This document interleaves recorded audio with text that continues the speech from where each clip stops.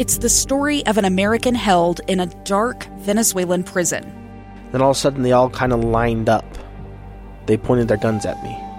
And this is the point where I thought, I'm going to die today. I'm Becky Bruce. I spent a year working on Hope in Darkness, which now has more than 2 million downloads. Find it on kslpodcast.com or wherever you listen to podcasts.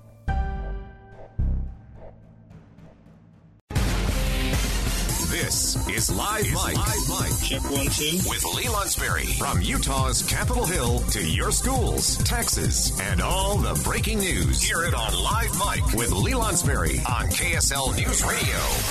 Hey, welcome back. I'm Lee Lonsberry. It is 1:06 here in the KSL newsroom. Just a moment ago, Robin forwarded on to me from the Utah Department of Health today's case count, and we're checking some of the historical data to see where things fall historically. But let me share with you what we have learned today. In terms of positive cases, they're reporting, that is the Utah Department of Health, we're reporting only 159 new cases since yesterday. 159 new cases since yesterday. Now, I know many of you out there, you hear that number and your immediate first question is, yeah, well, how many tests did they administer? Well, I'll tell you, 2,333 tested since yesterday. That ultimately equates to a 7-day average of percent positivity of 4.1%. Now, I will say we have been a bit lower than that 4.1% over the past few weeks, but 159 new cases is pretty darn good. Pretty darn good. 2,496 more vaccines administered since yesterday. Now, that's a low number because yesterday was Sunday. I expect tomorrow, when the data comes back, it'll be significantly higher than that. Anyway, I just got that information. I wanted you to hear 159. 159. I couldn't tell you. Robin's looking right now, and we'll get a better sense. Here, hop on the microphone. What are you finding over there, Robin? Hey, so from what I can tell, it's the lowest since, looks like last May. Now, someone might correct me, but I'm on the Utah coronavirus.gov, and I'm scrolling through the numbers here, and it looks like on May, you toggle around here. Sure. May 27th, they reported 88 cases, and then it jumped up the next day to 243. It stayed in the 200s from there on out, and then it went up from there. So right around May 18th of last year. Outstanding. Well, you hope that this continues the trend that we have been seeing, not just here in the state of Utah, but nationwide. And especially as we learn that AstraZeneca is knocking on the door of the FDA soon to submit an application for emergency approval of that version of the vaccine. And should it receive that approval, you can bet that I'll be there ready and willing to roll my sleeve up and get that vaccine. So anyway, we'll leave that at that. Oh, I'll point out some of the other data before we move on. Hospitalizations, 147 people currently hospitalized with COVID-19, and no new deaths to report as a result of COVID-19 here in the state of Utah over the past 24 hours. Those are the numbers. You can count on new ones tomorrow, hoping that they continue this trend, this positive trend across the country as well. Okay, what was I going to wrap up? Oh, Willie Nelson. It turns out, yes, it was Willie Nelson. Has told a story for a number of years about how he once smoked marijuana on the roof of the White House. And one element of him telling that story, he never revealed who or with whom he was smoking that marijuana up there, but did indicate that there was another individual. And since then, it has later been revealed by Jimmy Carter himself that the other party involved in that rooftop marijuana smoking there at the White House was none other than Carter's own son, James Earl Carter III, who has since confirmed it as well. So, interesting story. Willie Nelson and the son of Jimmy Carter up there on the roof of the White House smoking a little Mary Jane. Interesting stuff. Anyway, okay, let's move on.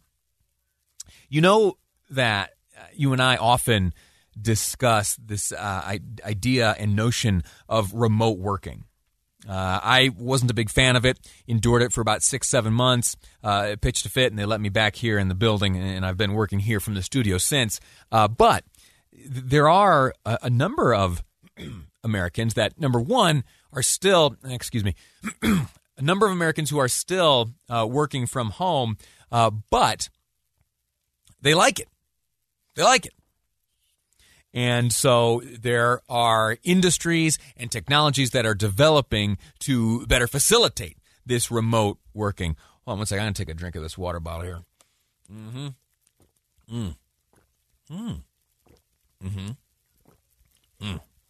Outstanding. Nestle Pure Life. Good water there. Oh, now my throat's nice and clear. A number of folks who enjoy the remote working, right? It gives you a certain sense of flexibility. You maybe are one who is easily distracted while in the workplace, and so working from home allows you to be more productive, and that's all well and good. I had no idea the extent of how many American workers were today, instead of reporting to a workplace, rather working from home. Pew Research, it's a research firm that you and I discuss quite often. They ask a lot of questions about politics, and they often have great research results. Anyway, just touting their bona fides there. 1 in 5, this is according to this Pew Research, and it's about remote working. 1 in 5 say they worked from home, or they worked from home most or all of the time. Now, 71% of those workers are doing their job from home all or most of the time, and more than half say that given a choice, they would want to keep working from home even after the pandemic is over. Even after the pandemic was over. Now, here they break down a bit. So that's 71% are working from home. Among employed adults who say that for the most part the responsibilities of their job can be done from home, 71% of them are there. 70% working from home. Of that same pool, 20% worked from home before the coronavirus outbreak. And then the 54% of those individuals said that they would want to work from home after the coronavirus outbreak ends. Now, let's break down those details a bit further in terms of why that's the case. Well, many said that having the technology and equipment they need to do their job is just easy to come by. Meeting deadlines and completing projects on time. 80% say, yeah, that's just easy. That's I am better at doing it from home than I am from the workplace. 77% say that working from home is a completely adequate workspace. 68% that is, report that being able to get their work done from home is easier. To do so without interruption is even easier. And then 64% feel a heightened motivation to get their work done. Stunning. I would never have guessed those survey findings.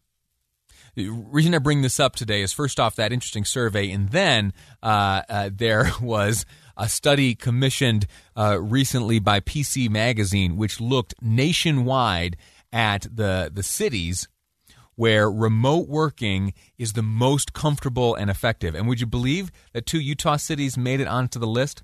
The way they measured this was they looked at like internet availability, they looked at home prices, home value, and then looked at general quality of life. And they've got some sort of smart formula to figure that out, which ultimately results in Kaysville, Utah, and Price, Utah, being some of the best cities in the United States to work from home. Kaysville and Price. So I'll tell you what, if you're listening right now and you are at home working in Kaysville or Price, do me this favor, send a text message and let me know why life is so good for you. 575. Here's the Utah Community Credit Union text line. It's 57500. I'd just love to hear from you if your experience agrees with this PC Magazine story, which seems to indicate that working from home in Kaysville or Price, Utah is better than almost anywhere else in the nation. Okay, we're going to take a break. When we come back, we're going to look at digital communication, specifically between husband and wife when one or the other is in the workplace all day? Do you have ongoing communication? Is there an expectation that if your spouse sends you a note that you ought to reply instantly? I'll share with you how it goes for the Lonsberries. Robin Garfield will share how it goes for the Garfields, and we'll ask you, how does it go for you? I'm Dave Cawley, investigative journalist and host of the podcast Cold. In October of 1985, a woman named Cherie Warren left work at a busy Salt Lake City office to meet her estranged husband at a downtown auto dealership. She never made it home. Cherie's car surfaced weeks later in Las Vegas. In the parking lot of a hotel casino. No one knows how it got there. Strange. It was strange. Both Cherie's estranged husband and her boyfriend raised suspicion for investigators. I kind of thought that he might have done something. But no arrests were ever made. In Cold Season 3, we dig into double lives, make new connections in the case, and examine the difficulty raised by reasonable doubt. We want answers just as much as anyone else. They have creeps like that now too, so nothing's changed. That's the new Cold Season 3, The Search for Cherie, now available anywhere you get your podcasts.